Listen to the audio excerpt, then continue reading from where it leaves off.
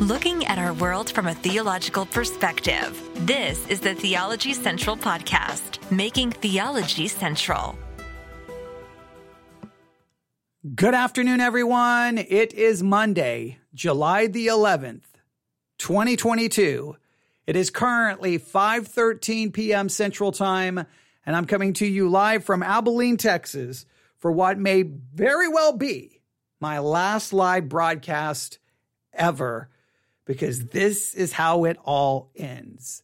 It ends with the power going off here in West Texas when it's 105 degrees outside because the power grid is failing and it doesn't look good. Okay. Now, maybe that's a little bit of hyperbole. I understand. I at least have to jump in immediately and say I'm using a little bit of hyperbole, because if I just continue joking around, someone's going to be like, you're over dramatic and you're, okay, calm down, having a little bit of fun, but I am a little bit concerned that the power could go off in the middle of this live broadcast, which would be extremely frustrating. But if for some reason the broadcast comes to a very abrupt end, you know why. Here is the notification that we received just a little while ago. Here we go. I need to set the thermostat to 80 degrees. All right. I need to set the thermostat to 80 degrees. I need to use ceiling fans to try to stay cooler. I need to turn off and unplug all non-essential lights and appliances. I need to turn off the pool pump. I need to avoid using large appliances such as ovens, washing machines, etc. Businesses should minimize the use of electric lighting and electric consuming equipment, and large consumers of electricity, like factories or any large businesses, should either reduce all non-essential production processes as soon as possible or just shut down.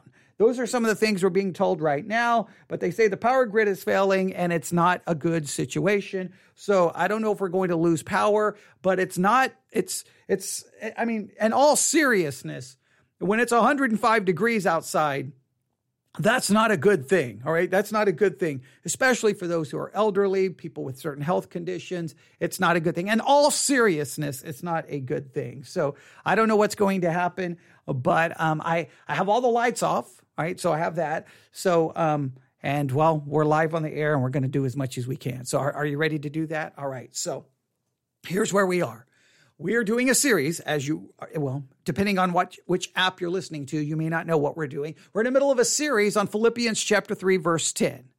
We have put forth our own, and when I say our own, this podcast's own, can we say, interpretation of Philippians chapter 3, verse 10, that was put forth by one of our listeners. Someone just said, I can't set my thermostat to 73. Anything higher than that just will kill me now. Exactly. I agree. So, yeah. And that's someone who lives in the local area. I mean, it's just not good. I can't imagine right now. Just walking outside right now, it's like you open the door and you're like, you wake up. I mean, you open the door and you black out and you're like, what just happened? Well, you almost died. You almost walked outside. Are you crazy? Well, I don't know what I was thinking. I opened the front door and third-degree burns. I mean, okay, maybe a little bit of hyperbole, but yeah, it's not good. But we are working on Philippians chapter 3, verse 10. I spent about an hour struggling with the text, trying to figure out exactly how can we interpret this in a way that actually means something. Not that we just say a lot of spiritually sounding words, but it's something meaningful, something tangible. One of the listeners suggested an interpretation. I took it and fleshed it out. So now I just sometimes refer to it as our interpretation for this podcast. So we gave an interpretation. And then I said, you know what we'll do? Since that's kind of our hypothesis, kind of our theory, what we'll do is we'll just find some random sermons on Philippians chapter 3, verse 10 that will offer a different perspective, a different interpretation, and we'll use that to challenge ours, right? To challenge what we've come up with. So to see, now I see where we went wrong. Okay, I see. Okay, that makes more sense. Okay, we'll throw out ours and we will embrace these other interpretations. However, we reviewed 2 sermons, basically almost 4 hours of broadcasting. And guess what we found? Well, we found 2 sermons that didn't even bother to deal with the text, which seems to indicate to me that a lot of people don't know what to do with the text. A lot of people will see some phrases, but they don't really know how to actually interpret the text in any meaningful way. So today we are reviewing another sermon. And the reason we're reviewing this one is because someone emailed me and said, hey, here's my interpretation. Here's an amazing sermon that's a great example of exposition. It actually deals with Philippians 3:10. And hey, it agrees with the emailer's viewpoints. In other words, this will give you a different viewpoint, and it's actually a sermon that deals with the text. And I'm like, okay. So we started reviewing it, and we've made it 16 minutes in. Let me just briefly explain to you Philippians chapter 3 and where we are. Philippians chapter 3, all right? It's been a crazy day, but we're going to make the most of this, all right? As long as I've got power, we're going to see how many live broadcasts we can get in. But we're going to try to finish this review. This one I may have to go longer because if the power is still working and everything is great, I think it makes more sense to just continue on. If everyone stops listening, if everyone complains it's too long, to me, why risk it? If I still got power, keep going until I'm done reviewing. So that's what we're going to do. But so let me just try to explain the two views of interpreting Philippians 3:10 that we're dealing with right now. There may be others, but these are the two that we're working on. One, as presented by one of the emailer or listeners who emailed me today or yesterday and said, here's my interpretation, and then emailed me today and said, here's a sermon that agrees with my interpretation. We've got that interpretation, and then we've got the interpretation of this podcast that was once again presented by a listener that I thought made very good sense, and we are going with it, and we fleshed it out. So here it is, Philippians chapter 3, verses 1 through 6. The Apostle Paul basically explains his life before he puts his faith in Jesus Christ. He explains how religious he was, how moral he was, how righteous he was, how he was doing all of these wonderful things, right? However, he was trusting in that fleshly, earthly righteousness, that righteousness of human action, that righteousness of human works. He was trusting in that. And at some point, after you read Philippians 3, verses 1 through 6, after he goes through and describes all of these wonderful things about him and all of these things that he was doing, he realizes in verse 7, but what things were gained to me, those I counted loss for Christ. He explains that at some point, all of these things that I was holding on to, I counted them but loss so that I could have Christ, which indicates you can't bring your righteousness. If you want Christ, you've got to discard your righteousness. So he goes on to say, verse 8, yea, doubtless, I count all things but loss for the excellency of the knowledge of Christ Jesus my Lord, for whom I suffer the loss of all things, and do count them but dung that I may win Christ. Now, the things he's referring to is all of that earthly, fleshly righteousness. He counts it but dung. He casts it aside so that he can have Christ. And what does he get with Christ? Well, he gets a righteousness that's imputed to him. Not infused, but imputed. We talked all about this in the last episode, all right? All of that makes sense. He goes on to say in verse 9, and be found in him, being found in Christ, not having my own righteousness, which is of the law, but that which is through the faith of Christ, the righteousness which is of God by faith. Now, we talked in the last episode, just so that you remember, that this testimony of Paul, I think, is very powerful, especially for kids raised in a Christian home, raised in the church, because they're used to testimonies that's supposed to be about people who say, all these bad things I did, then I became a Christian. And they're like, well, I didn't do all of these bad things. Paul is not sitting there saying all the bad things he did. He's saying, look how righteous I was. Look at how I did all of these religious things. No matter how you can be raised in a Christian home, never did anything wrong, never did anything bad. You were wonderful. You were great. You were never rebellious. You never got drunk, never committed fornication, never watched bad movies, never said a bad word. You still can, that does not mean you're saved. You're saved by an imputed righteousness, not by a practical righteousness. So there's a lot of good things in this. But after Paul describes, verse 9, he found in him not having his own righteousness, which is of the law, but that which is through the faith of Christ, the righteousness which is of God by faith. After describing basically justification, that and he obtaining imputed righteousness given to him by faith, after describing that, Paul then in verse 10 says that I may know him, the power of his resurrection, the fellowship of his sufferings, being made conformable unto his death. And the question is, what is going on here? So one interpretation says, Verse 9 describes justification. Verse 10 describes sanctification, and verse 11 describes glorification. Right? We've got some questions about this. I'm not going to go through them all again. Our view is none of that makes any sense, because the Apostle Paul, if you say that what Paul's describing in verse 10 is sanctification, something that we can experience on this earth in this lifetime, well, that's going to become a very discouraging sermon to anyone who listens to it, because you have the Apostle Paul in verse 10 saying, I want to know this, meaning I want to experience these things in some kind of a powerful, intimate way. And so he wants to know him. He wants to know the power of his resurrection. He wants to know the fellowship of his suffering, and he wants to be made conformable to his death.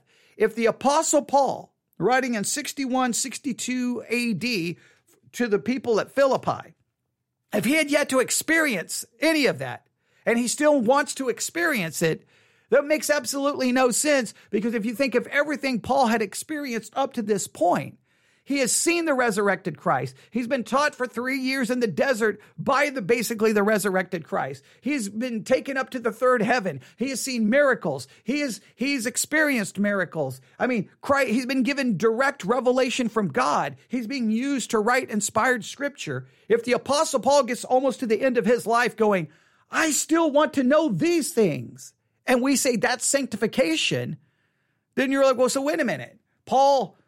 If Paul never gets there, if Paul never experiences these things, well, then what hope do I ever have? So some people say 9 is justification, 10 is sanctification, 11 is glorification. What we argue is 9 is justification. And what Paul, after his justification, says, after all of these years, this is what I really want to know. I really want to know this in an intimate, experiential way. And our argument is these things that he's longing for, he's never going to truly experience them and know them until he experiences the resurrection of the dead. If he experiences the resurrection of the dead, then he will truly know Christ, because he will know him as he is known, that he will see him as he truly is. For now, we don't see him as he truly is. He will truly know the power of the resurrection, because death will no longer be anymore. He's now present with Christ, glorified, or he's now no more pain, no more suffering, no more death. All of that's gone. He will now truly know the power of the resurrection, and he'll understand the fellowship of the suffering. And we're going with John Gill here, that means he's so united with Christ and his suffering that you now experience the true benefits from it. Well, when you're standing in the presence of God, you now have experienced truly, for the first time, the benefits of Christ's suffering, because he died to destroy sin. Well, sin is destroyed. You're now in his presence. He died to defeat death. Death is defeated. You're now in his presence. Now you're made conformable to his death, because the old you is completely once and for all gone, and now you're there with no more of a sinful nature. We argue that this can only be understood to be pointing to that which can be experienced only in the resurrection of the dead. This can't be describing things you experience in this life in sanctification, because the Apostle Paul at this point would have already experienced all of that. So it's got to be referring to Paul longing for some knowledge, some experience that he is yet to encounter. And he's writing this at the end of his life. That this only can point to the resurrection. So either this is verse 9 is justification, 10 is sanctification, 11 is glorification, or 9 is justification, 10 is Paul's desire to experience something that can only be experienced in glorification, which is mentioned in verse 11. That's our interpretation. Those are the two interpretations. Now, we're reviewing a sermon that supposedly is going to offer the interpretation, the first interpretation I gave you, that 9 is justification, 10 is sanctification, 11 is glorification. Hopefully you understand our viewpoint versus that one. But this sermon is going to go with that first interpretation, going against ours, which is exactly what we want. We want to be challenged. And so we're getting ready to find out what's going to happen. So are you ready? We're going to jump right back in. Steve Lawson has worked through chapter 3, verse 1 to 6, and he's now to begin verse 7. Here we go. So this leads us now to verse 7, at conversion. There came that day, that moment, that time when everything changed with the Apostle Paul. And you can read about it in Acts chapter 9 as he was on the road to Damascus with letters in hand to arrest the Christians and to drag them back to Jerusalem and no doubt oversee them being put to death. When suddenly on this Damascus road, Jesus Christ appeared to him in the glory of the blazing of the light of his holiness and knocked him off his high horse. And in that moment, Paul met the risen, living Christ. And I want you to hear that. He literally met the living, resurrected Christ. He literally met him. So then how you can say, well, now he wants to really know him. How much more can you know him in this life beyond actually being confronted by the living, resurrected Christ? Like, you can't on one hand say, man, Paul, and earlier in the sermon, he already said that Paul was the greatest Christian who ever lived. He's the greatest Christian who ever lived. Okay, well, if he's the greatest Christian who ever lived, who literally encountered the living, resurrected Christ, then it makes really weird that Paul in verse 10 is like, and what I really want now is sanctification. What I really want to experience is sanctification. He's at the end of his life. He still hasn't, I mean, the things Paul had experienced here the power of the resurrection. I don't know, meeting the resurrected Christ, I think you would have you would know the power of the resurrection, right? Do you think so? And all the other things Paul, see, it's so weird that all the preachers, when they talk about Paul, they talk about all these amazing things, but somehow in verse 10, it's like, well, he didn't really yet, it just shows Paul's humility and he still wanted these things. Well, Paul had already experienced these things and he's just being humble, or he hadn't experienced these things and he's still trying to get there. Well, why hadn't he experienced these things by now? If they're possible. And then what them preachers do is like, okay, that's what Paul wanted. Now you should want that. And here's how you get it. And they give you the 4-step program. Well, if there's a 4-step program to experience what Paul supposedly wants to experience in verse 10, why didn't Paul know the 4-step program or 3-step program? See, there's issues there. All right, let's continue. Paul was born again. Paul had his heart circumcised, and he entered into the kingdom of heaven. And he talks about it now in theological terms in verses 7 through 9. That's what makes this testimony as more valuable than gold, because he frames it not about Paul, he frames it about Christ. So in verse 7, but, stop right there. Martin Lloyd-Jones says, praise God for the buts in the Bible. Praise God for this but. You need a but in your life. But God. Verse 7, but whatever things were gained to me. Now, what were those things? We just walked through them. Everything in verses 5 and 6. Those were things that Paul took stock in, that Paul considered to be of great value, by which he would obtain acceptance with God. He says, whatever things were gained to me. Now, the emphasis is on to me. They were dung to God. They were only of value to a lost man. You know what just struck me? I'm really worried now. I'm really worried. I don't know how much time he's going to spend on verse 7 and verse 8 and verse 9, but there's less than 36 minutes to this sermon, because usually your last minute or 2 minutes is summarizing, right? Okay, so if we subtract, say, 2 minutes from this, we're almost down to 33 minutes left to deal with verse. Well, we're going to have less than 33 minutes because he's going to probably be we're probably going to have about 25 minutes for him to figure out verse 10. And that's a little troubling, because if he goes to verse 10 and just tells me it's sanctification, but doesn't really express Because let me state it this way. Here's what he must do, right? If this is going to be a great exposition, he is absolutely required by the text to do this. Verse 10 can't be made about me or you. It has to be made about Paul first. This is about Paul wanting to experience these things. So if you say it's sanctification, you got to explain to me, after everything Paul had experienced up to this point, again, you go between 33, 34 AD to 60 AD, Paul's experienced so many miracles, so many things, revelation from God, being used to write scripture, all of these absolutely just things we couldn't even comprehend. And you're telling me that he's getting to the end of his life sitting in a prison cell going, oh, I want to experience sanctification. I so want. And so you're just saying that it just shows Paul's humility. So basically the lesson is, hey, no matter how sanctified you are, just keep telling people, I want to experience sanctification. That seems to destroy this having any practical meaning. But if it's Paul going, I want to experience this, and I can go, I want to experience that too. When do I experience it?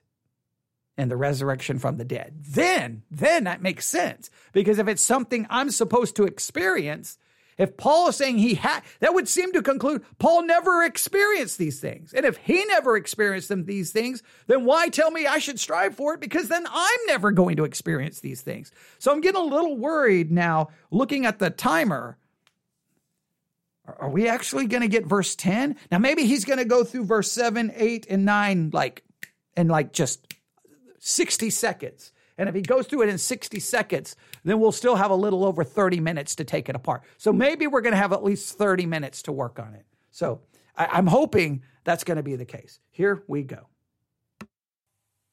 Who would be clinging to them, but has no power in them whatsoever to take away sin or to give the righteousness of Christ. But whatever things were gained to me, those things. And when he says those things, he means all of those things. From his circumcision all the way down to being blameless under the law and everything in between, just the whole mess, all of that external religion, all of that supposed morality, all of that rules keeping, all of those self-efforts, Paul says in verse 7, I have counted as loss. I love that because he is connecting the phrase, but what things were gained to me, he's literally connecting them right back to what comes before. So that's good exposition, being exegetical. All right. Everything's still so good. And look, I may disagree with his final interpretation. That's not a personal attack. We are listening to something that we know disagrees with us, right? So I'm going to let it test and challenge the interpretation we gave. We understand that. We want that. So I'm not mad or attacking or being mean in any way, shape, or form.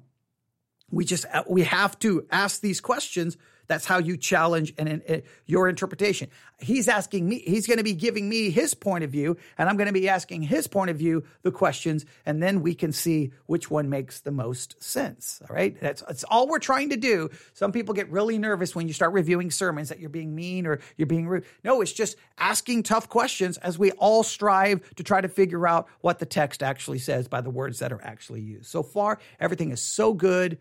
He's covering every single verse. I'm just looking at the clock going, man, if you don't get to verse 10, I'm really worried what's going to happen to verse 10. But here we go. The word loss here means to suffer loss by violent damage. It's only used 4 times in the New Testament. And the first 2 times it's used in Acts chapter 27 when Paul was on a shipwreck. And the ship was wrecked and the cargo was lost and everything went under.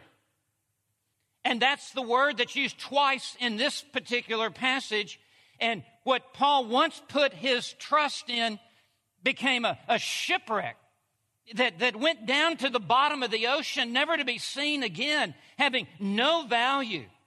But Paul realized that none of that could buy 1 ounce of forgiveness out of the vaults of heaven. That none of that could acquire any righteousness from the storehouse of heaven above. He says, I've counted all things as loss for the sake of Christ. To gain Christ, Paul says, is to gain everything that I need to be able to stand faultless before God in heaven. Because when you have Christ, you have everything. You have forgiveness of sin. You have reconciliation with God. You have the righteousness of Jesus Christ. You have redemption. You have everything is in Christ. And when Paul met the risen Christ, everything radically changed. Paul saw his life. He uses the terms gain and loss and gain. These are financial terms. These are accounting terms. And Paul thought of his life as what we would call a T-square. And on the left side of a T-square, you put your assets. And on the right side, you put your liabilities. And so on the left side is everything that is capital, everything that has value. And then on the other side is really everything you owe that has no redeeming value whatsoever. And Paul says before his conversion, he could just line up on the left side of this T-square under assets. Circumcised the 8th day, born of the... Nothing wrong with anything being said here, but I don't know if you can tell. I'm getting... Well, I'll put it this way. I don't know what you're feeling, but I'm looking at the timer and I'm like, whoa, what's going to be left for verse 10? What's going to be left for verse 10? So that's what we're going to continue to watch and see. Here we go. Nation Israel, born of the tribe of Benjamin, a Hebrew of Hebrews, all the way down to blameless. It was all there on the asset side. That was what he put stock and confidence in. And on the liability side was just Jesus Christ, who means nothing to me. I'm a persecutor of Jesus Christ. He is a total failure and loss. And in that moment, that defining moment when Paul met the risen Christ, everything became changed. And he removed everything from this side of the ledger that was an asset. He moved it over here to the liability side. And he says later in verse 8 and 9, it's all just rubbish. And there's only one journal entry, just one, into the asset side of the account. And it is Jesus Christ, in whom are hidden all of the treasures of righteousness and redemption and sanctification and wisdom and knowledge and everything. Is this not true in your life? Again, just because I'm very, very, very, very, very, very, very, very, very, very specific and particular and picky when it comes to dealing with the text of Scripture, I think the best way to understand this is like all those things that were an asset are now moved over to the loss column, and the only thing in the asset column is the imputed righteousness of Jesus Christ. It doesn't say anything about the riches of Jesus Christ or sanctification. No, he talks about, because look immediately what he says, verse 9, and be found in him, not having my own righteousness, which is of the law, but that which is through the faith of Christ, the righteousness which is of God. He contrasts all of those things that were on the asset column, right, for assets, to the righteousness of Christ. So that which was in the asset column gets moved out to the loss, to dung, to rubbish, and then the only thing in the asset now is that righteousness. He's contrasting the righteousness that he clung to, all of those things that he did, with the righteousness of faith. He's not talking about the excellency of Jesus we can throw in all of that verbiage. But the contrast here in that I'm so particular about the language of the text. The language of the text. The text here is, that is now dung, and here's all that I have. The imputed righteousness of Christ, that I have by faith. Now, to be fair, doesn't use the word imputed, right? I understand that. So you could make an argument that I'm doing the same thing. So I will say this. The only thing in the asset column is the righteousness that you obtain by faith. Okay? So I believe that the rest of Scripture would support the fact that righteousness we obtain by faith is not a righteousness that is infused, it's imputed. It's not a righteousness anything about what we do, but what he did. So we could just state it that way if we wanted to even be more particular and more specific. Right? But let's continue, because every minute goes by where we have less minutes to deal with actually verse 10, which is what this all is about. So hopefully we get there soon. Have you come to meet the risen Christ? Do you know him? And in that moment when you come to see Jesus Christ is exactly who he claimed to be, and you call upon his name for salvation, in that moment, everything that was once of any value to you, of a spiritual, moral, religious matter, it was just all transferred from the asset side to the liability side, and it's just nothing. It is rubbish. And now there is only one thing in your life that matters. For me to live is Christ, and to die is gain. That is what Paul...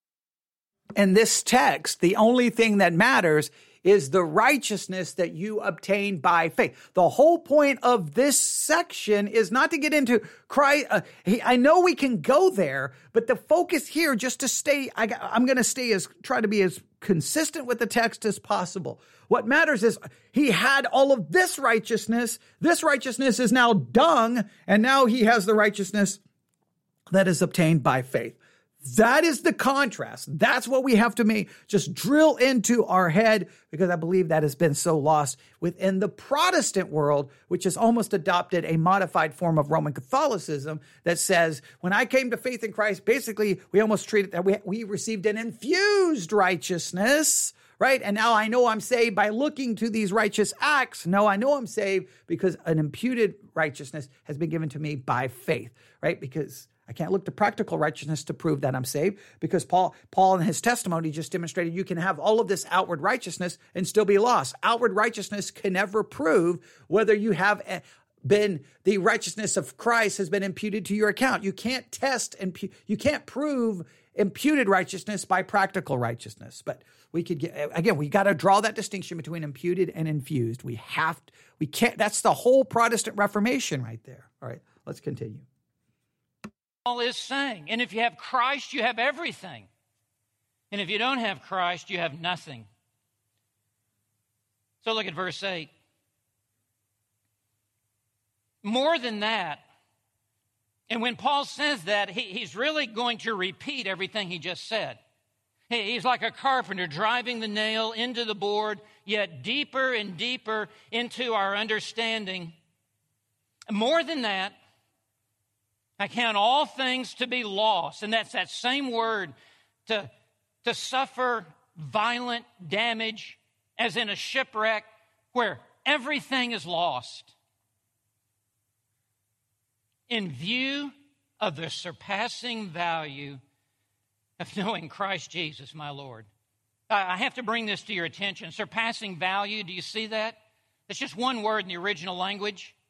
It's a compound word. And the prefix is huper, which we say hyper. What Paul is saying, that Christ is of a hyper value. He is of an extreme worth. He is of a value that is so far surpassing, of knowing Christ Jesus, my Lord.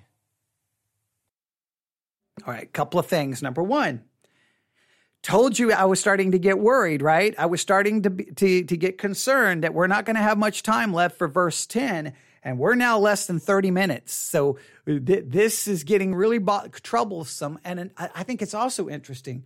If in verse 10, Paul is like, I want to know him, but in verse 8, He just says, doubtless I count all things but loss for the excellency of the knowledge of Christ Jesus my Lord. It seems like, hey, I threw all of these things aside so that I may know him. So there is a knowing that Paul, he has a knowing, but he still doesn't know. And I think that means verse 10 can't be some knowledge that we gain in sanctification, because Paul already has talked about a knowing. I think verse 10 is referring, he wants to know him in the ultimate sense. When you experience the resurrection from the dead, when you're in his presence, you will know him as he has known you. You will know him and see him as he is. He's looking for that ultimate knowing of God. He's already experienced some knowing of Jesus.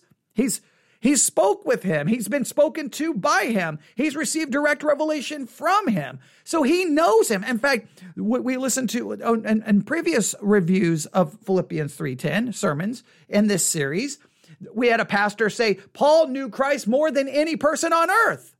Okay, well, if Paul already knew him, then you can't say that Philippians 3:10 this is some knowledge we gain in sanctification. No, Paul is wanting to know him now in the most ultimate, intimate sense, which will not occur until we are in his presence. Then we will see him as he truly is, and we will know him as we are known.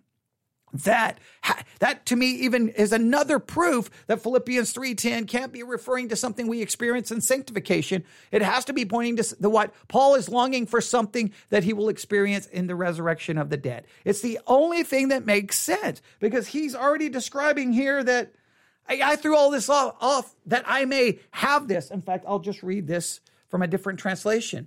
Philippians chapter 3, verse 8. More than that, I also consider everything to be a loss in view of the surpassing value of knowing Christ Jesus my Lord. See, everything else is lost because I know the surpassing value of knowing Christ. He's experienced this knowing. He's known him in a way. Look, Paul knew Christ in a way beyond something you will ever experience. So if we're going to look at, no, Paul is describing in Philippians 3:10 some knowing that we'll never reach whatever Paul is looking for unless it's referring to knowing him in glorification or after the resurrection of the dead, because we will experience that. But if this is some kind of knowing we supposedly can gain in sanctification, we'll never get it. If Paul hadn't experienced it after all the things he had already experienced, then this just becomes a sermon of where just everyone feel defeated, because this is something that you're supposed to gain, you're supposed to experience, but you're never going to. It just seems like it just doesn't work. But let's continue. We'll see how much time. I'm just going to be curious what the timer is going to say when we get to verse 10. That's what conversion is. You come to know Christ. It's not just that you come to know a plan, you come to know a person.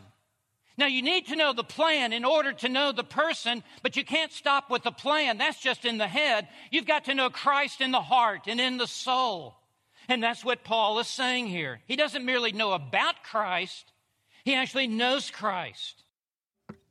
Ding, ding, ding, ding, ding, ding, ding, ding, ding, ding. There you have it. He actually knows him, right? So if he actually knows him, then what is Paul longing for, or what is his goal in verse 10? To know him. There's got to be a different knowing. There's a knowing that we have in this life, right? And there is a knowing that we long for that we will not have until the resurrection of the dead, or until we're in his presence. That to me just even ding, ding, ding, ding, ding. More proof of it, right? It has to be. All right, let's continue. And to emphasize this, notice he says, Christ Jesus my Lord. He uses all three names, really one name, two titles. Jesus is his saving name. Christ is his strong name. Lord is his sovereign name. And Paul just stacks it up to draw the attention away from himself to Christ. And not just Christ, but Christ Jesus. Not just Christ Jesus, but Christ Jesus my Lord. This is what it is to become a true believer in Jesus Christ.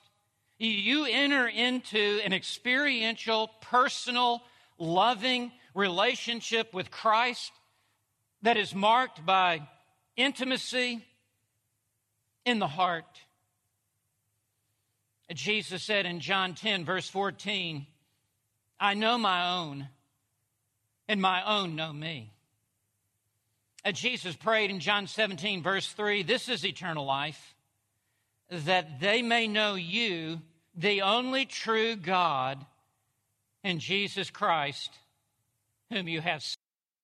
See, the more he continues to put forth this idea, the more it leading me to the interpretation we've already presented. Because, hey, when you come to faith, you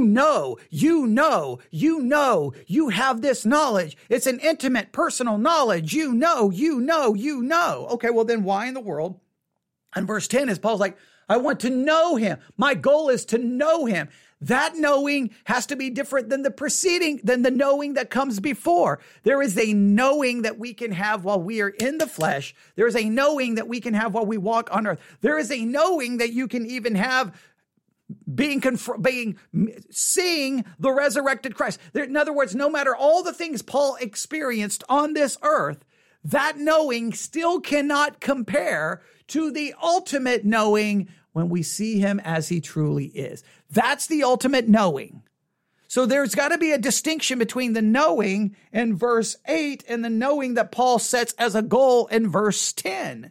The verse 10 can't be simply the knowing you gain in sanctification, because what is Paul missing in verse 10 that he's still longing for, that he had not gained in all of his experiences with Christ between his conversion in 61, 62, 60 AD? What is he missing? What is he missing? The only thing he's missing is that ultimate knowing, which he will experience if he experiences the resurrection of the dead. And I say if because that's the language that is used, and we can explain why it's used that way, and I understand why it's used that way. But that's the point here. There's got to be a difference between the two knowings.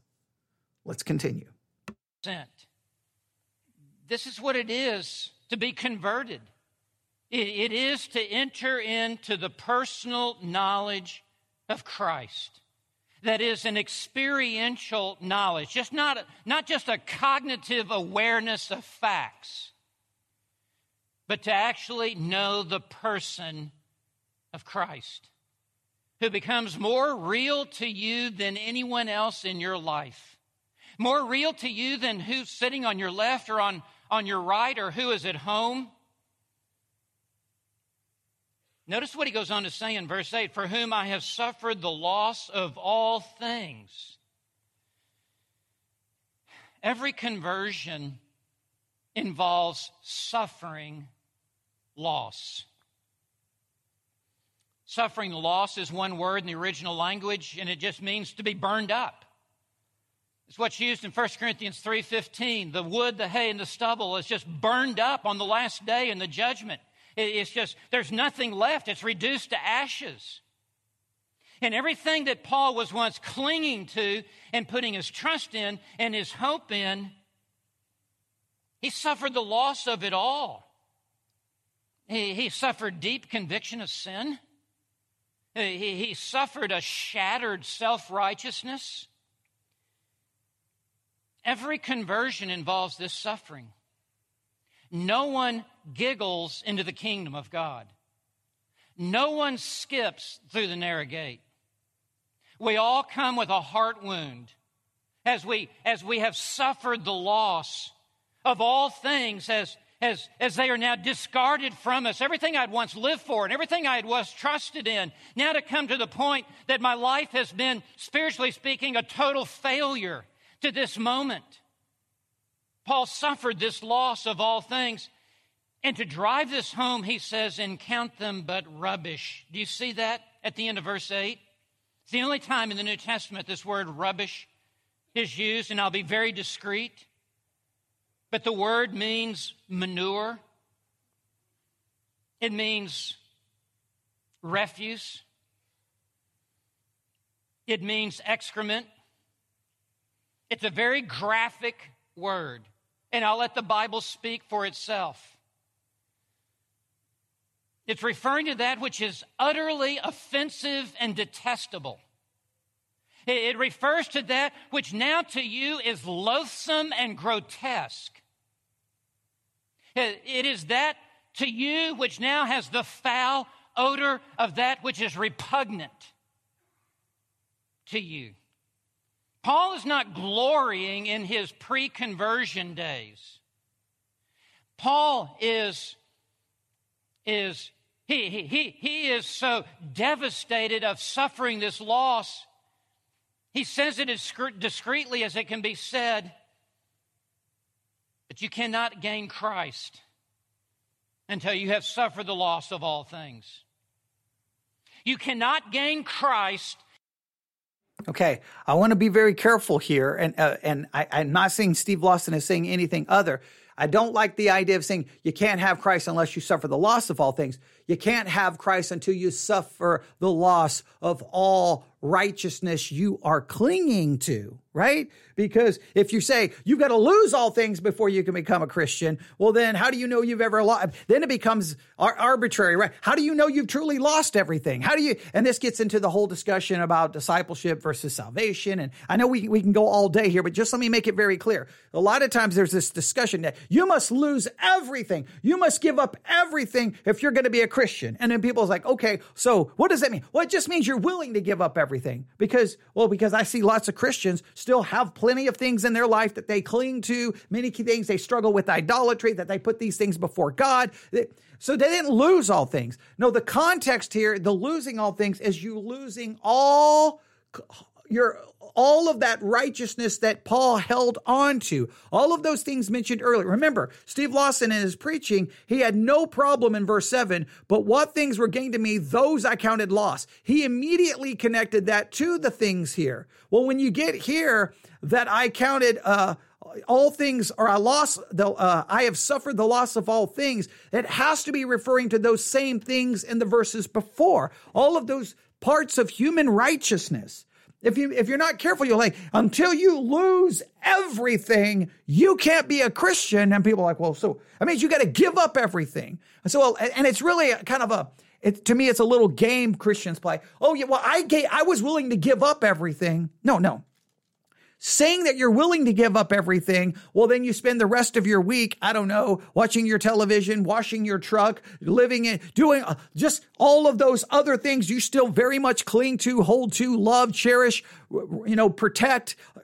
No. That doesn't work. If you're going to say it's the loss of all things, then you literally got to lose them all. You can't just say, well, no, in my mind, they're not as important to me as God, but then everything in your life shows that's what you spend your money on. That's what you spend. Then you haven't suffered the loss of all things. Therefore, you're not saved. That becomes very subjective, and that becomes a salvation by works. No, this is how it works. The loss of all things is any form of righteousness, any human righteousness, any goodness in yourself that you have held on to until you lose all of that and count it as dung. You cannot be saved because you're clinging to something other than the imputed righteousness of Christ. Until you're like, look, that's it. All of my righteousness is dung. I need an imputed righteousness. I need a righteousness that comes by faith. That's the loss of all things. If you try to expand it, you're going to end up with who's saved? Go sell all of your possessions, give it to the poor, then come and follow me. Have you? Oh, no, you haven't done that, have you? No. You wouldn't even do that even if I told you had to do that. No, you wouldn't, all right? Because we would never do that because that's not the way we work, and we would never do it because we're sinners.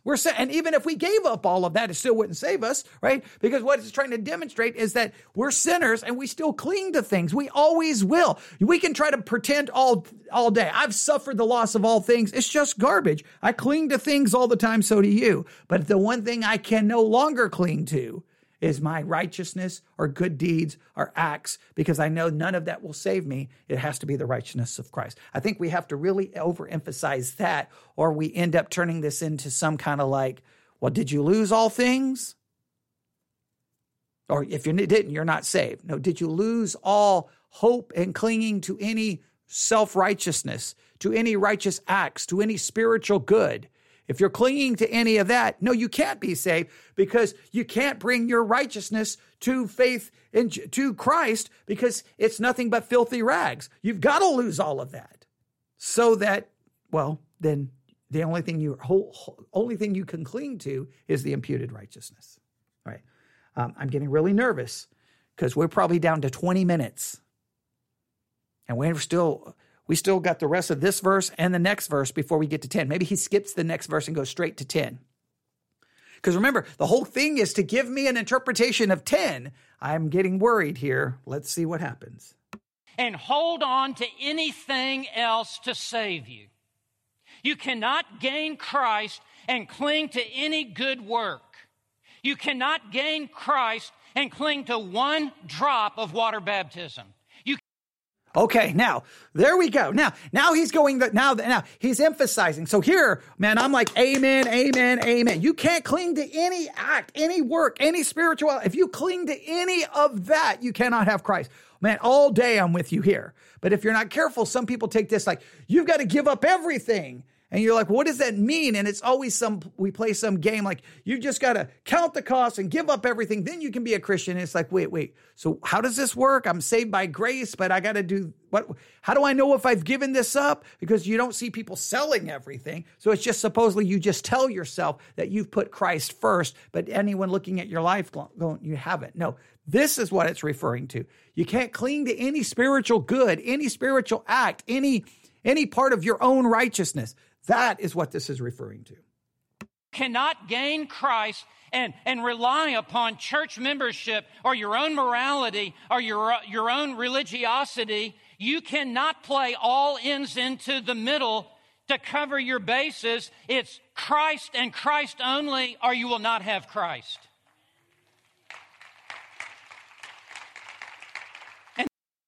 And I do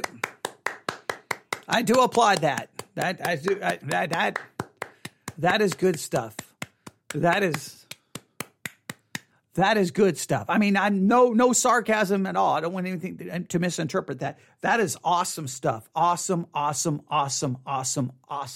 So, I mean, I'm so much in line with everything so far. I was getting a little worried in where he was going because I've heard so many times sermons preach, you got to be willing to lose everything. And it just becomes this subjective, like, so wait, did I lose it? Did I give up everything? I don't know. Did I give up enough? I don't know. Am I saved? Okay. So this is really, really, really good. But man, we don't have much sermon left and he still hadn't even touched verse 10. And that's the whole point of this exercise. So I'm getting worried because I don't think he's going to be able to give much time to it. Here we go.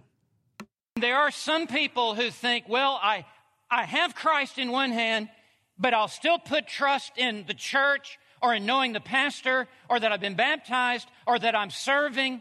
And there is no conversion at that point. The only way to come to faith in Christ is to consider all of this as excrement. Let it go. And to cling only to Christ, who is Savior. That is what Paul is telling us. Now listen, if salvation was 99.9% God working through Christ and only 0.1% you and me, we would all be perishing and we would all be damned forever. We must let go of even 0.1%, 0.001% in order to have Christ. In my hands, no price I bring, simply to thy cross I cling.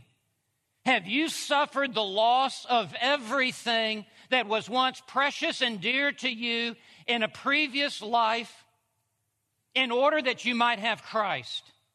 You cannot have Christ until you let it all go and come by faith and by faith alone to the Lord Jesus Christ. Notice at the end of verse 8, it says, so that I may gain Christ. Just this one possession of Christ is worth more than all the fortunes of this world. Just to gain Christ is to gain everything. Christ is the treasure hidden in the field, that a man would sell all of his possessions to gain this one prize. He says in verse 9, and may be found in him. Paul understood he had to be found by Christ. Okay. We've made it to verse 9. Oh boy. We got less than 20 minutes. Oh boy, I am getting worried. And I know if you're looking at the time, you're like, this is going to go long. Remember, I told you, I got to finish this review in this episode because of the power grid situation here in West Texas. And if we lose power, I got to finish this now because I don't know what's coming over the next few hours. So we're going to stay here. But remember, the whole point of this was verse 10. We're 33 minutes into this, and we haven't even got near verse 10. However, everything he's saying is true. Everything is right. Everything's excellent. And I'm not saying that this was even Steve Lawson's point. Verse 10 may not even have been his point. This just was the sermon that was sent to me going, hey, verse 10, this covers verse 10. Now, he laser focus in on the text. Everything here is perfect. Everything is awesome.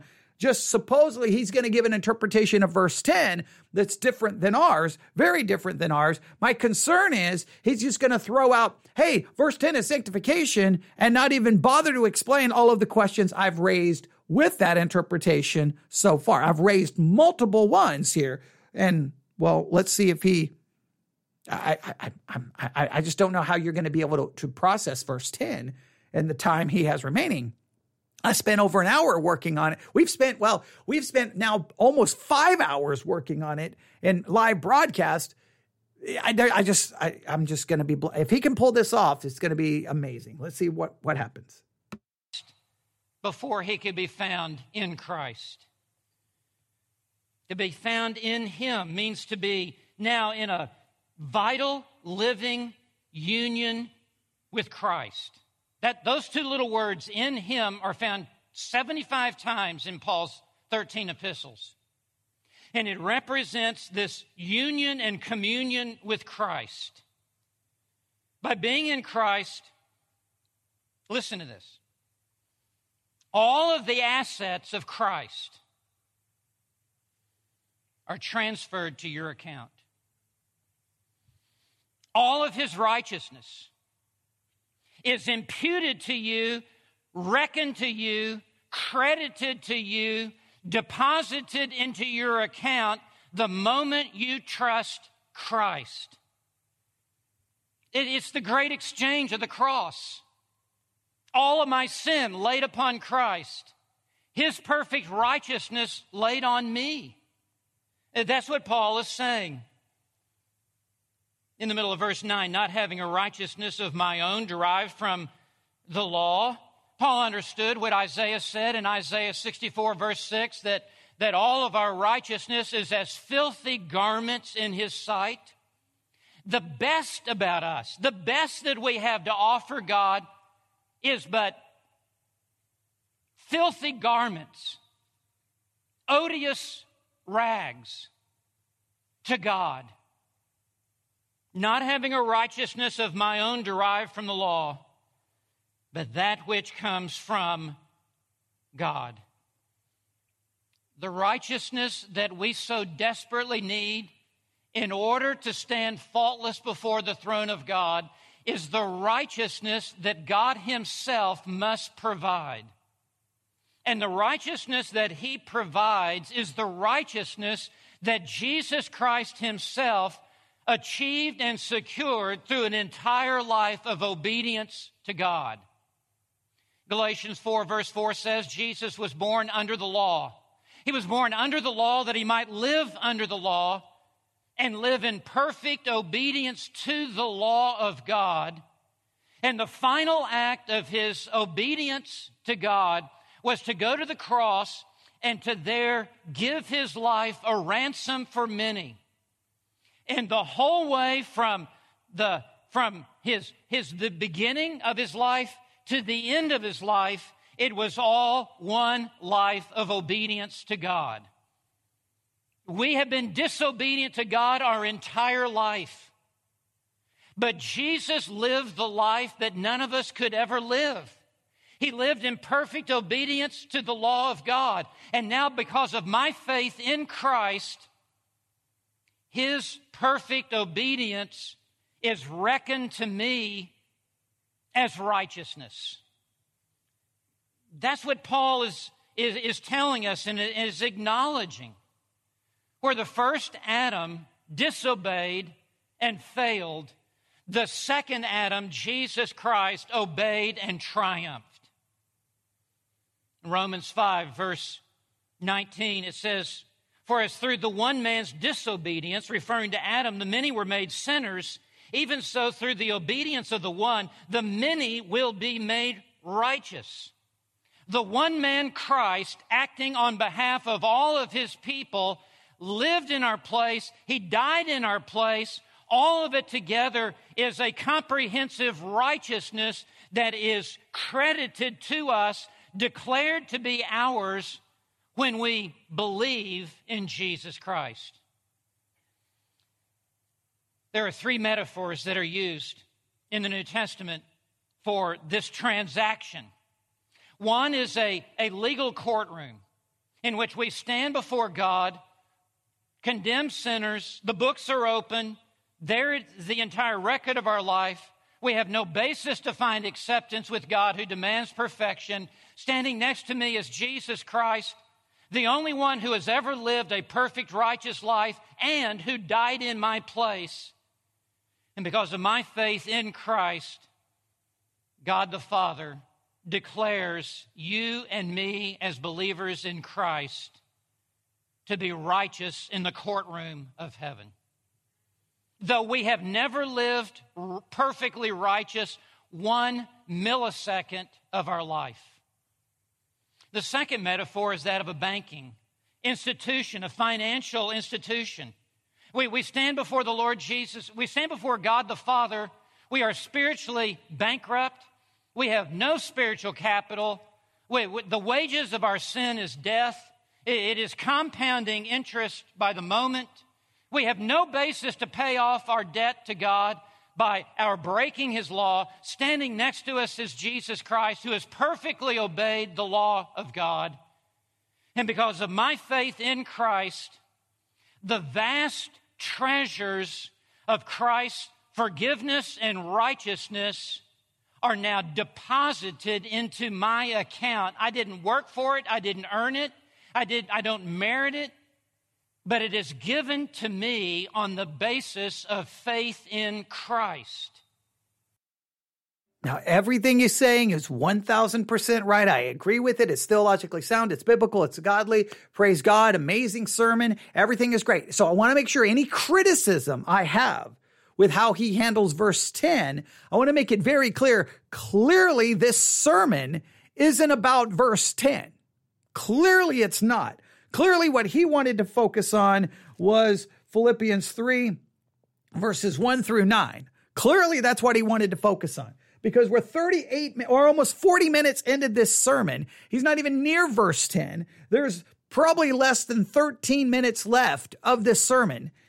So whatever he does with verse 10 is just going to be an afterthought. It's just going to be thrown in. So if I criticize what he does with verse 10, I'm not criticizing the sermon and I'm not criticizing his preaching, because that was clearly not the goal of this sermon, right? Now, our goal is to figure out Philippians 3:10. This was sent to me as this is a wonderful example of exposition. It's basically like a masterclass in exposition. That's not the word used in the email. That's the word I'm using. That it's this great thing, and that he's going to show us that Philippians 3:10 is to be interpreted as sanctification. Let's make it very clear. This sermon cannot be used to say he's proving anything about how to interpret verse 10, because he's not, I mean, if you're going to spend time trying to argue how to interpret verse 10, you'd have to dedicate an hour going, here's this view, here's this view, here's this view, here's the strengths of this, here's the weakness of this, here's the reason for this. He's just, I don't know what he's going to say, but at this point, this can't be used as, hey, this will challenge your view, because this is not this is no extensive work at all in verse 10. And what I'm finding is that in sermon after sermon that we keep listening to, or people keep sending me, is that verse 10, nobody wants to really spend any serious time in verse 10. There's kind of like all of those other verses. Yeah, people want to spend time because you can work on those previous verses. Those other verses preach so good. They're awesome. They're amazing. But we can't just like, well, verse 10 is difficult, so we'll just throw in a couple of minutes to verse 10. Verse 10 needs like, I don't know, 15 hours to figure out. So just any criticism is, I'm not criticizing Steve Lawson here because obviously verse 10 is not his point.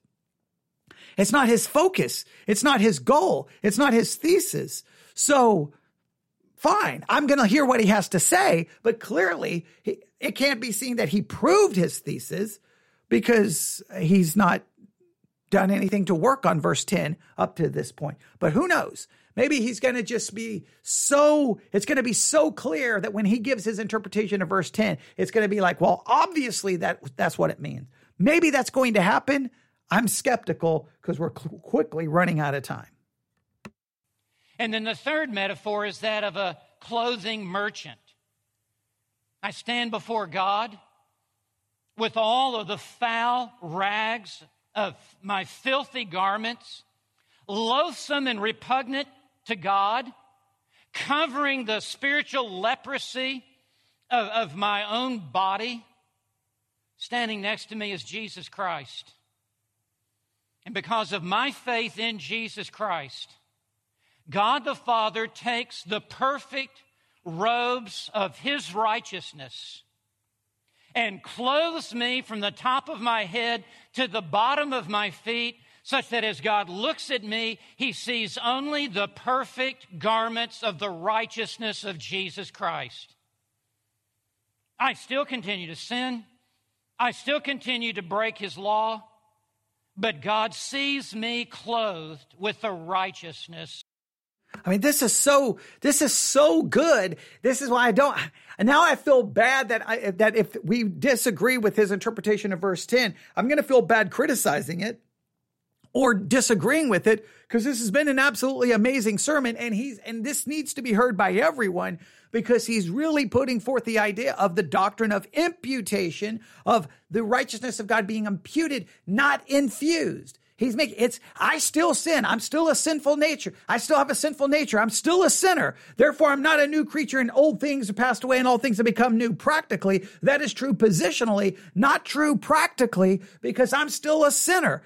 It's not a righteousness infused into me. It's an imputed righteousness. Therefore, I cannot look to practical righteousness to prove that the righteousness of Christ has been imputed to me, because an imputed righteousness cannot be proven by the presence of a practical righteousness, because it's imputed. It's not infused, right? So this is all awesome, great, biblical, theological, everything. I love everything about it. Remember, this whole point was this was supposed to show us verse 10.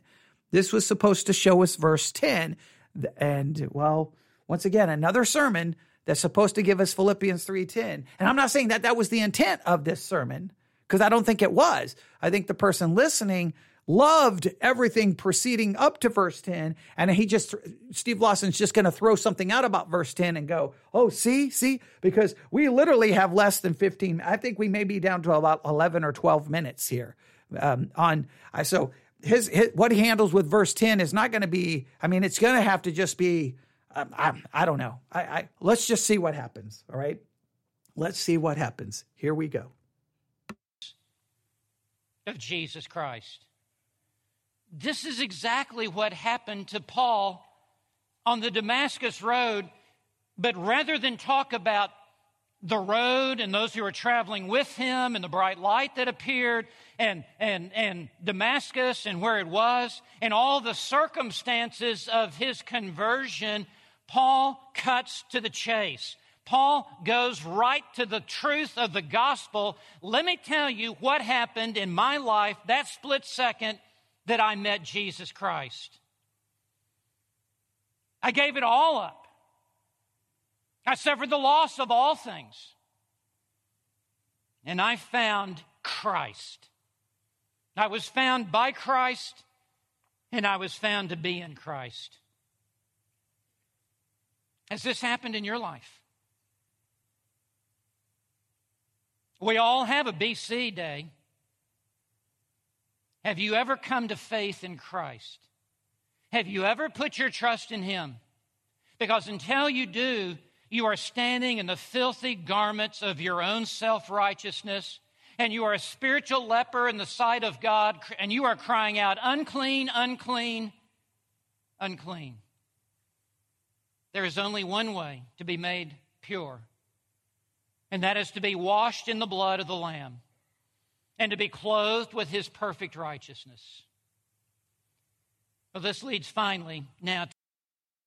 Okay, here we go. Here we go. All right, we have about 10 minutes to handle verse 10. So whatever he says, you may agree with what he says about verse 10. I just want to make sure it's clear to anyone who agrees with his interpretation of verse 10. Don't base it off this sermon, because this sermon is not an exegetical study of verse 10. It's an exegetical study of verses 1 through 9, which is great, and it's perfect and it's awesome and it's wonderful. But what he does with verse 10 here is going to be quick, surface, and he's not, and what I fear is, even if he says, which supposedly according to the emailer, this is going to be like, verse 10 is to be interpreted as sanctification. He's not in any way, shape, or form going to be able to explain how this works, what it looks like. It's going to be so vague that we're going to be still left with, what do we do with verse 10? Which is what I am with every time I hear people handle verse what? So at least we've come up with something that we've tried to demonstrate. We'll contrast it quickly and we'll see. All right. So here we go. Thinking caps on. This is what we've been waiting for. This is what we spent now another 2 hours to get to. This is everything right here. This is the whole ball game for this sermon. This is what we're waiting for. Here we go. To after conversion, verses 10 and 11. And as soon as Paul was converted, he immediately began to live for Christ. And he says in verse 10, he had a new purpose, that I may know Him. We might say, no, wait a minute, Paul, you just told us earlier in verse 8 that you've come to know Christ. Okay, good. This is awesome because he's acknowledging that Paul's already talked about knowing Him. Now, that's good. I am glad he's going to contrast this or explain this. But another thing he needs to explain, and this is very important, is Paul is writing this in Philippians 3:10 at around 60 AD. So you have to, whatever Paul's getting ready to say, his goal here now is to say, I want to know Him. That means everything Paul had experienced from conversion to 60 AD, he's longing for a knowledge that goes beyond everything he had experienced. That's what we need him to explain, right? It's one thing. I'm glad he's going to point to verse 8. That is brilliant. That's great. That's good exposition. That's wonderful preaching. That's everything you learn in a good class on hermeneutics. Everything is perfect and awesome here. But if he doesn't explain how Paul can be at 60 AD, experienced everything he experienced and said, I want to know Him, you've got to, and say that this is what happens in the Christian life. No, I think that what we're getting in verse 10 is Paul, after his conversion, he truly wants to know. He wants to know in the most intimate way. And the only time that's going to happen is in the resurrection, when we are in the presence of God, when we see Him as He truly is, and we know Him as we are truly known. This can't be something that happens during your life in sanctification.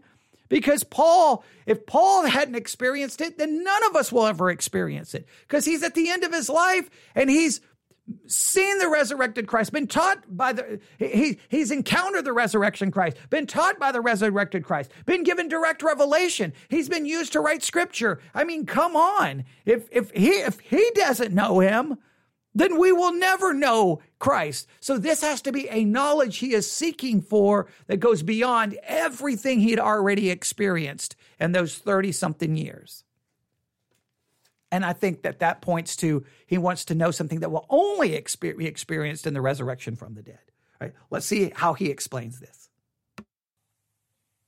And now you're telling us that the purpose in your life is that you may know Him. How can you come to know Him if you already know Him? And the answer to that is in verse 10, he is saying, yes, I came to know him in verse 8, but I must know more of Christ. I must draw closer to Christ. I must fellowship with Christ. I must grow in the grace and knowledge of the Lord Jesus Christ, 2 Peter 3:18. He wants to know more of Christ. Is that not the new purpose in your life? Listen to the words of the hymn. More about Jesus. So again, what he's saying is that, and so I want to make sure you just understand the implications of this. Paul, and all of those, basically almost 30 years since his conversion, right? Around 30 years, maybe a little less than 30 years since his conversion, after writing books of the New Testament, receiving direct revelation from God, experiencing all of these miracles, after all of that, Paul still realizes, I still want to know more. So then guess what that tells you sitting in the pew? Well, then, okay, well, I'm never gonna know what Paul knew. So, I don't even know what you do with that. But if Paul is like, I want to know him now fully. I've known him, but I want to know him now fully. Well, then he is longing for the knowledge that cannot be obtained in the flesh. It can only be obtained when we are freed from the flesh in the resurrection, when we see him as he truly is, and we know him as we are known. That's when he can truly say, I know him. That's what he's longing for. That makes sense. But if you're like, no, Paul was just still wanting to know more, so you should want to know more. But if I'm supposed to know more because Paul wanted to know more, I'll never even get to the knowledge that Paul knew. So this just seems like your goal should be know as much as Paul knew. Well, Paul never, it just doesn't work, because I'm never going to get to what Paul knew, because Paul experienced things that I can never experience or never will experience. But if Paul is longing for something that he had not experienced yet, then it means I can long for the same thing, because me and Paul will experience the exact same knowledge. When Paul departed from this body and entered into the presence of God, he knew all these things he longed for, he experienced. And when I experience death and then I'm in the presence of God, I will know the exact same things as Paul did. So I can long for the same thing Paul longed for, just it's not something that can be met or experienced in this life. It's going to happen in the resurrection. This has to be pointing to that knowledge, not some knowledge that he was still trying to gain on earth. He had already experienced pretty much anything and everything that a person could ever hope to experience. Would I know? More of his grace to others show.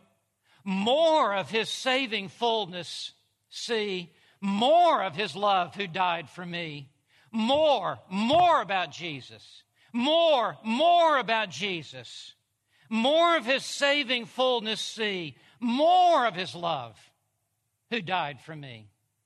We've only just begun to know the Lord Jesus Christ. The height, the depth, the breadth, the length of the infinite eternal Son of God. It will take all eternity future to begin to even grow closer and closer, and we'll never come to the end of knowing him fully and completely. So Paul is on a new path. He has a new purpose. He also has a new power. Notice in verse 10, and the power of his resurrection.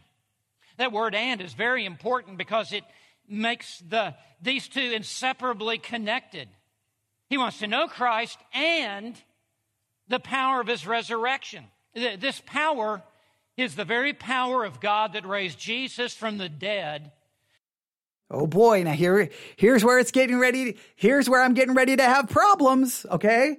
All right, so Paul, now again, let's go back to Paul. He wants to know him, all right? Now, he's explaining that as like he wants to know him, something that can happen on earth. He didn't even bother to explain how Paul could be getting to 61 AD and still be saying, I want to know him. And so, and then yet you say that there's some way to gain it, but then you acknowledge that you truly won't gain it until you're in eternity, and even then will take forever. So he's desiring something that he will never truly experience until he's in the presence of God. Okay, I guess you can say, so we should all desire the same thing. Okay, now he's going to talk about the power, right? The power. Now, if this turns into, hey, you have this power, well, then I'm going to have a problem, because I'm tired of Christians being told we have all of this power, but yet we're still going to sin. We're still going to do this, and we're still going to, well, wait a minute. I thought we have this power, right? So it's like we have power, but we don't have power. We have power, but the power is not good enough to, no. If you want to know the power of the resurrection, the way you're going to truly know that is when you experience, well, I don't know, the resurrection, when you die and you enter into the presence of God. Then you'll know. It has to be referring to the ultimate fulfillment of this. It can't be like trying to grab onto some earthly thing that we convince ourselves we're experiencing it. Let's see how he describes this power. Paul understands must be operative in his Christian life in order to live the Christian life. Listen, the Christian life's not hard. It's impossible. You can't do it. I can't do it in our own strength. It is only by the power of his resurrection. No, we're right back to the same story. You can't do it, but with the power of God, you can. All right, so if I can't do it, but I have now the power to do it, then I should be able to do it perfectly. No more sin, no more lust, no more gossip, no more slander, no more division, no more anything. But how come we constantly tell everyone they've got the power, but then we say, but you still can't be sinless, you still can't be perfect. So there's a limit to this power. It's the power of the resurrection, but it's just not powerful enough to keep me from sinning, from lusting, from greed, from all the different things that show up in our lives over and over. He's already said that we don't live righteous for 1 second. Well, if I don't live righteous for 1 second, however, I've got the power of God to live the Christian life, you've got to explain the contradiction. I've got the power, but the power is limited. Well, then that's not the power of God, because the power of God is not limited. No, the power here, and if this power is to live the Christian life, then why does Paul in Romans 7 says the things I want to do, I don't do, and the things I don't want to do, I do. And that with my mind, I will serve the law of God, but with my flesh, I will serve the law of sin. The end of Romans chapter 7. Oh, but you got the power now. So you can't live the Christian life, but with the power of God, you can live the Christian life. Okay, I can live. What does that mean? I have the power now to do what? I have the power now to do what? What? Perfect? No. Can't be. I have the power what? To know theology and how to interpret the Bible correctly, because 2,000 years of church history, we don't agree on anything. 2,000 years of church history, Christians committing every kind of wrong and sin that you can imagine. Or are you going to start then saying, well, people who do this and this and this don't have the power, because if they have the power, they wouldn't do this. You keep doing that, sooner or later, you're going to look in the mirror and realize that person right there, you don't have the power, because I know what, oh wait, I'm talking to myself. But this is like every Christian preaches it this way. You get power. See, Paul knows about the power. So you can't live the Christian life, but you get power. Oh, we got the power to do it. And then church splits, Christian marriages, divorce, fornication, adultery, pornography. You know, look at the report about the SBC sexual abuse. You just sin, brokenness, sin, brokenness, sin, brokenness. Even if it's not an external showing of sin, the internal is all over. We don't even want to show everyone what's going on in our hearts and minds. We don't even want anyone to know that. But we got power. We preach this power thing so much, and we want to know why so many people are on TikTok deconstructing, because they've been told that you've got this power. And at some point you wake up and going, where is the power? Around me, in me, through me? But this would make perfect sense if I want to truly know Christ, and I truly want to know the power of the resurrection. Well, you know what? You will truly know that power. You will truly know him and know that power when you stand in his presence. The resurrection of the dead, you will truly know. When you die and enter into his presence, you're going to know him, and you're going to know the power of the resurrection. This has to be pointing to that, not some pretend game that we play with ourselves in this life. It just doesn't make any sense. Let's see how he continues to go with this direction. that we can put one foot in front of the other in the morning as we arise and live for Christ in this fallen world. We must have the power of the resurrection. Now, you may say, how could I have more of this power in my life? Surely every one of us here today would say, I want more power to resist temptation. Wait, so I got power, but I need more power. So that's the problem, right? You've got power. I need more power. How does that go from Star Trek? Give me more power, Scotty. Give me more power. I'm giving you all the power I have. However it goes in Star Trek, for those who watch Star Trek. Okay, well, however it goes. can't do the accent that Scotty had. Okay, it was an Irish accent. I think it was, I can't remember, but you get the idea. I need more power. I need more power. If I could get more power to resist temptation. That's the problem. We've got power. We just don't have enough of it. So now is there a gauge? Does your Apple Watch say, okay, you're a Christian now, you've got power, but it's only at 15%. If you'll get that up to 70%, you can be almost reach sinless perfection. If you get that 100%, ding, ding, ding, ding, ding, ding, ding, you can do it. Now you say, you're being ridiculous. No, I'm not. You tell people there's a power. You got to be able to explain how the power is obtained, exactly what the power can and cannot do. That is the responsibility of every preacher when you sit there and look at people saying, you have power to live the Christian life. So any deviation from the Christian life, man, you had the power to do it. So there's no excuse. No excuse. But I still have a sinful nature. No, you've got the power to overcome the sinful nature. Or no, the power is not that good. What do you mean? How much power? What does the power do? It's so subjective that we just throw it out and everyone's walking around. I've got the power. I've got the power. Yeah, okay, yeah. All right, whatever. Okay. Yeah, you've got the power. Let's see. He's going to talk about getting more. I wonder, are we going to get the clue in how we get more? Let's find out. Power to obey, more power to serve, more power to deny the flesh. It's right here in this text. Paul is so linear, he's so logical, he's so theological. The way to know the power of his resurrection is to grow to know Christ more intimately and more personally. Okay, so you see how it works? Hey, anyone listening today, you're having problems with temptation? You're having problems with sin? Your problem is you don't know him enough. If you get to know him more, you'll get more power. So you got to know him. So what do I got to do to know him? Let me see. I bet you it goes something like this. Read my Bible more, study my Bible more, pray more, go to church more, then I'll know him more, then I'll get more power so that I can do more.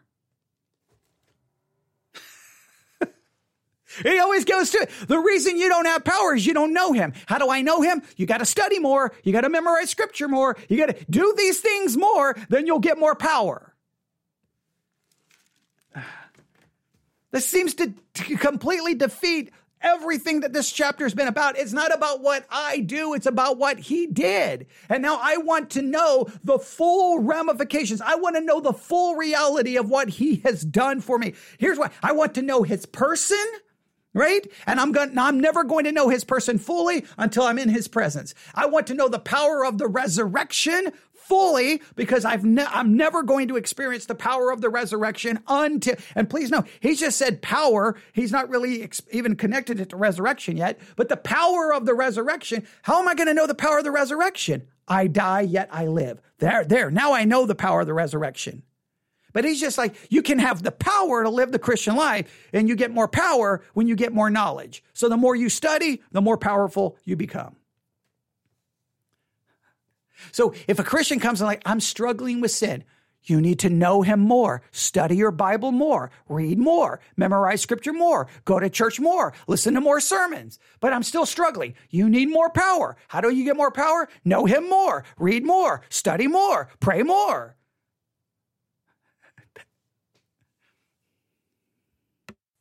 The more you grow to know Christ, the more the power of his resurrection is released in your life. Please note, the power of the resurrection is released in your life, it is dependent on how much knowledge you have. So here's the power, right? So I have it right here, this bottle of water. There's the power of the resurrection right here. It's in this bottle. It's in this bottle, and it's inside of me. But it can't do anything until I get a certain amount of knowledge. So a certain amount of knowledge releases the power, release the Kraken. It will only happen when I get a certain amount of knowledge. A certain amount of knowledge equals the release of the power.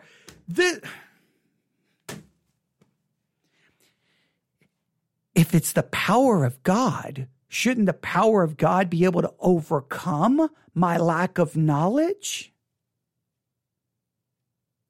No, the power of God is like, oh, it's there. It's there. Oh, man, if only he would grow in his knowledge, he could gain a little bit more power. If only he would study more. If only he would read more. If only he would go to church more. If only he would listen to sermons 22 hours a day. He would know so much and he would have so much power. And you say, you're not being fair. Oh, yes, I'm being fair. That's literally the system that's being set up. Here's this power. You get some, but if you want more, you got to get more knowledge. So the formula is more knowledge equals more power. However, I bet you there's a limit to that power, because I don't think Lawson would ever say I can get so much knowledge that I gain so much power that I can be sinlessly perfect. However, in theory, it should be possible. I can get enough knowledge that I gain enough power that I therefore am without sin. You would have to say it's possible, right? Because the only thing limiting the power is the knowledge. So if I get, and how much knowledge, like, This is all falling apart now. This is all falling apart now. Grow to know Christ. He will say later in this book, I can do all things through him who strengthens me. Everything that God calls you to do for the rest of your life, he will give you the power to do it. Everything God calls you to do, he'll give you the power to do it. He calls me to be holy as he is holy. So he's given me the power to be as holy as he is holy. Therefore, that would be sinless perfection. If he calls me to be as holy as he is holy, that's without sin. So if he's going to give me the power to do that, then I can be sinless. Love God with all your heart, mind, body, and soul. He calls me to do that. I can do that. No, everything God calls me to do, he provides me the obedience to those commands in Christ Jesus. When you say that anything he calls you to do, he gives you the power to do, then we would be without sin. He calls us not to lust, so all lust would stop. He calls us not to commit fornication. All fornication would stop. All adultery, you just go on. No greed, no gossip, no slander, no hatred, no lack of forgiveness. Turn the other cheek. Love your enemy. We would do it all perfectly. Because he gives us for anything he calls you to do, he gives you the power to do. You say, well, but you've got to use the power. You're telling me his power can't overcome my lack of wanting to use said power? That limits the power. Now you're putting me more powerful than the power that supposedly allows me to do everything God tells me to do. Or that he will give me the power to do everything he calls me to do. You don't see the utter brokenness of this whole entire concept? He will give you the power to do everything he calls you to do. Well, then you can be holy. Here's the thing. I'm going to get emails of people arguing against me. Don't argue. Just show me that you can be as holy as God. I do believe he will provide whatever he calls. He calls me to be holy. I get the holiness imputed to me by faith. What Paul is longing for in Philippians 3:10 is to experience the ultimate knowledge, power to experience this fully, and that will only happen after the resurrection of the dead. All right, or when we enter into the presence of God, however you want to work that. To be absent from the body is to be present. When I'm in his presence, then I truly experience all of these things. If it's in his will, but you must know his Son to know this power. And then he goes on to talk about in verse 10 a new pain. There's another and these are all coupled together. It's not a multiple choice. And the fellowship of his suffering. This is talking about persecution and opposition and rejection from the world. It's talking about... Paul is saying he wants to know persecution while writing from a prison cell? Paul hadn't already experienced persecution? Like Paul's like, I want to know more suffering. I want to know the fellowship of his suffering. And I agree with John Gill here in his commentary that the fellowship of the suffering is that I'm so united with him in his suffering that I experience the true ultimate benefit that comes from that suffering. And when I will truly experience the fellowship of that suffering, that I'm so connected with it, that I truly experience the benefit of it when I die and I'm in the presence of God. And guess what? Christ died to defeat sin. Christ died to defeat death. Well, guess what? In his presence, no more sin, no more death. There, I'm united to the fellowship of his suffering completely. But here, like Paul is like, I want to suffer more. So you're from between 34 AD and 60 AD, he didn't suffer enough. He wants more suffering. He's like, I want more. My goal is to suffer more. I want to suffer more.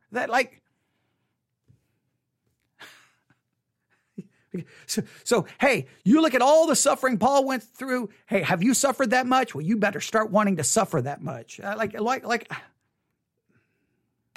Paying the price to be a follower of Christ. It's talking about suffering for Christ. And he's wanting the Philippians to know, and for you and me to know, that it's all a package deal. That as you grow to know Christ more closely, you will stand up and make him known more fully. And as you make Christ known more fully, there will be a price to pay for your witness and for your testimony for Christ. And it is sure to come. 2 Timothy 3, verse 12, all who desire to live godly in Christ Jesus shall suffer persecution. And so it's hard to live. Oh, and at the end of verse 10, being conformed to his death.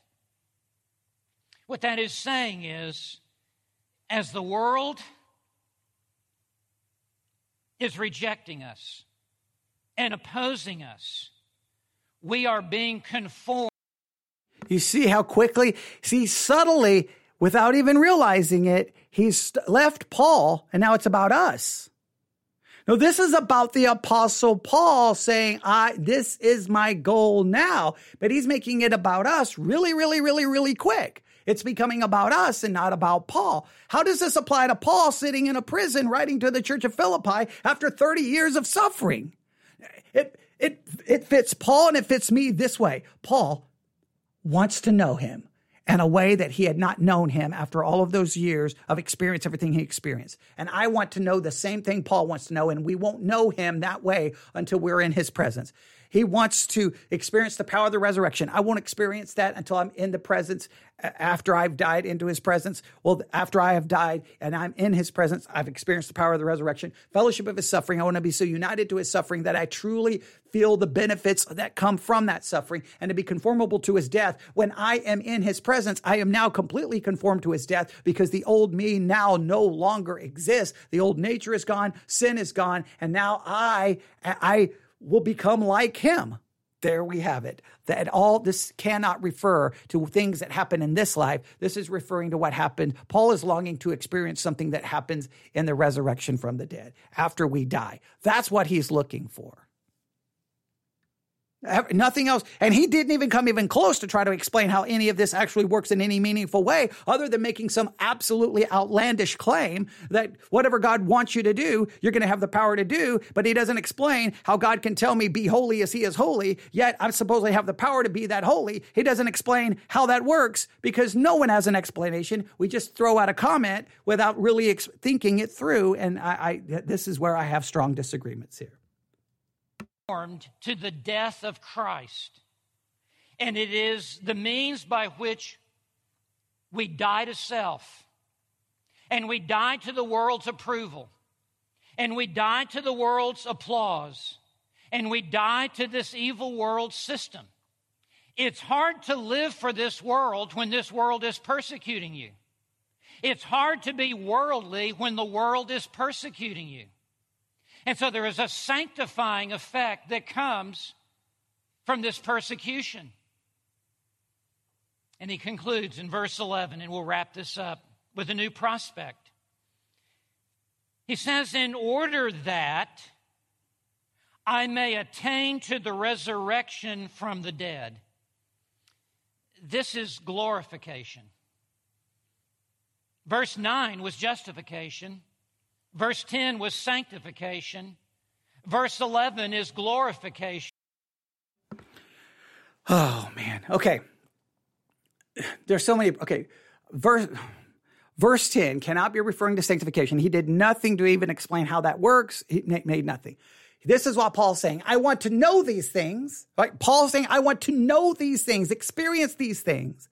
And he says, assuming that I will somehow reach the resurrection from the dead. It seems to me the way to understand this is I want to know these, assuming I will experience the resurrection of the dead, implying that I won't know these if I don't experience the resurrection of the dead. In other words, what's required for me to know these things is the resurrection from the dead. That seems the only way to handle this. I'm going to look something up really quick. And I know we're almost out of, well, we're way over time, but that's okay. Told you I had to finish this. Philippians 3:11. I'm going to read this from every possible English translation on the earth. Okay, Philippians 3:11. So after, I'm going to go back here to 10. Okay, I want to know Christ, yes, to know the power of his resurrection, the participation in his sufferings, becoming like him in his death, and so somehow attaining to the resurrection from the dead. New Living Translation. So that one way or another, I will experience the resurrection from the dead. That by any means possible, I may obtain the resurrection of the dead.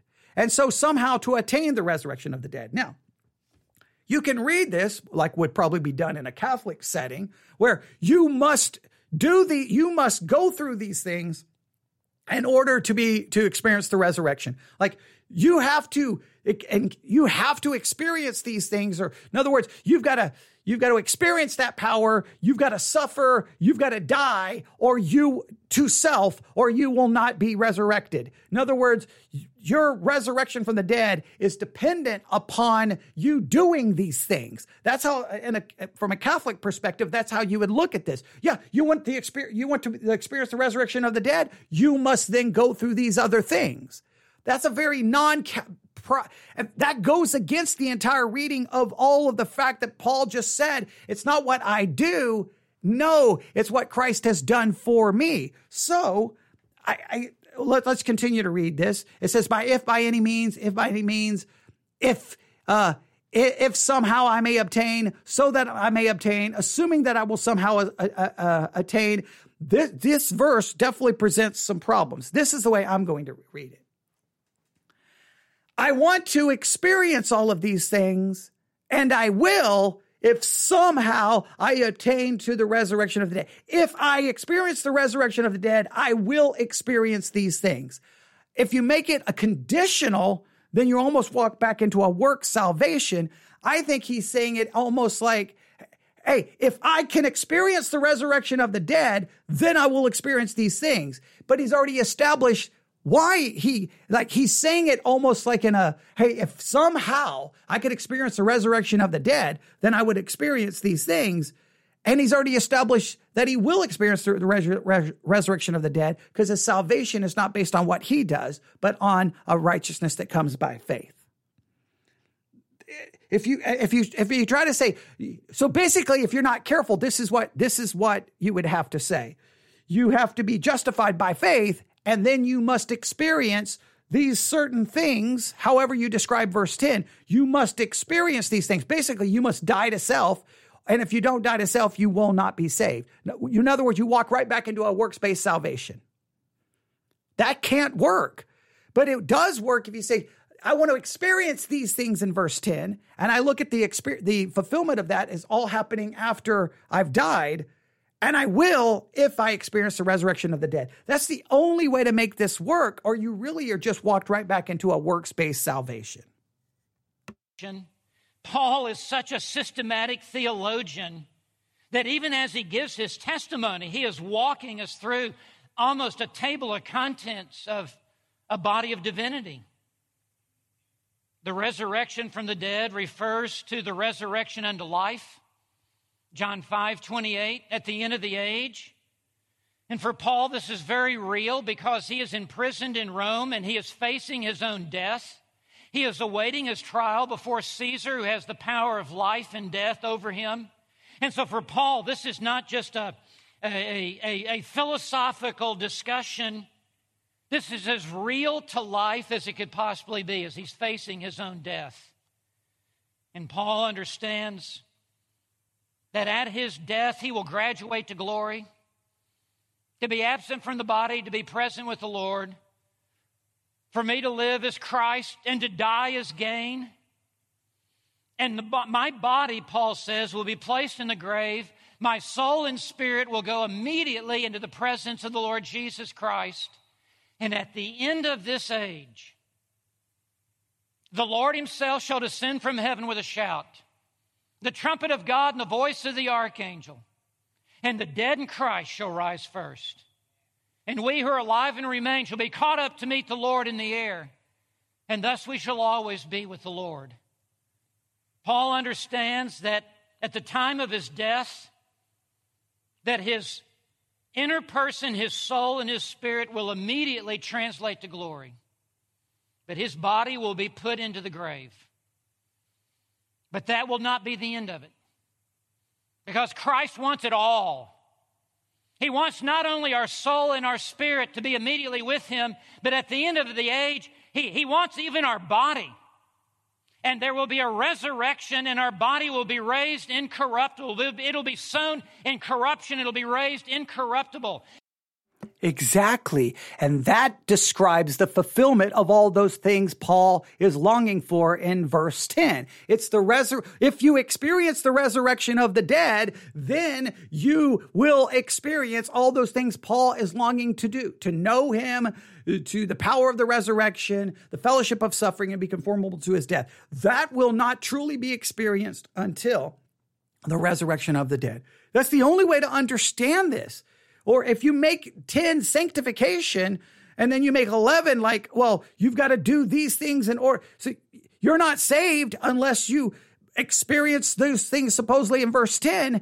You're then making salvation a salvation by works. You're like, no, the works prove you're saved. Well, now you're right back to just finding a roundabout way of saying it's not imputed righteousness. It's the presence of practical righteousness that proves I'm saved. Therefore, the imputed righteousness has to lead to a practical righteousness, or I'm not saved. So I'm not saved by an imputed righteousness. I am saved by the presence of a practical righteousness, which is basically another form of Roman Catholicism.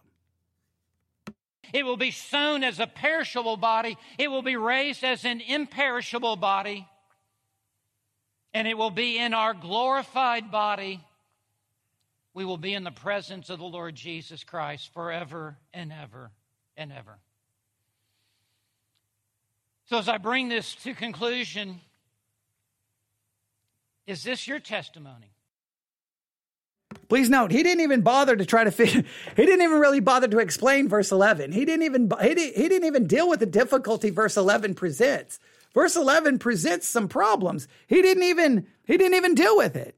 And he didn't even explain how verse 10 works other than making an outlandish claim that we have some power to do everything God tells us to do and not explain how that doesn't work. He didn't explain he left us with no more an understanding of verse 10 and 11 than we started with. And that is unfortunate because it was an absolute brilliant exposition of verses 1 through 9. And everything fell apart in verses 10 through 11.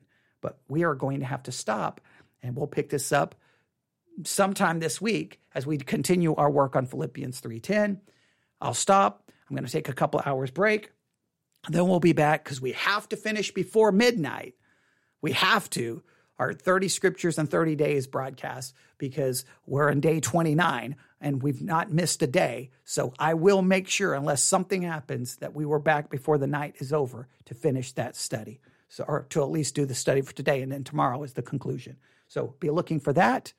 I don't have time to do anything else because we're already so late, but we'll stop. Email me, newsif@yahoo.com if you have any questions. If you came into this late, you need to just go back to the beginning of this series to hear everything we've talked about in regards to Philippians 3:10 and the interpretation we're giving to the text. And then you'll have a better understanding of any criticism that you just heard. All right. Thank you for listening. Everyone have a great day. God bless.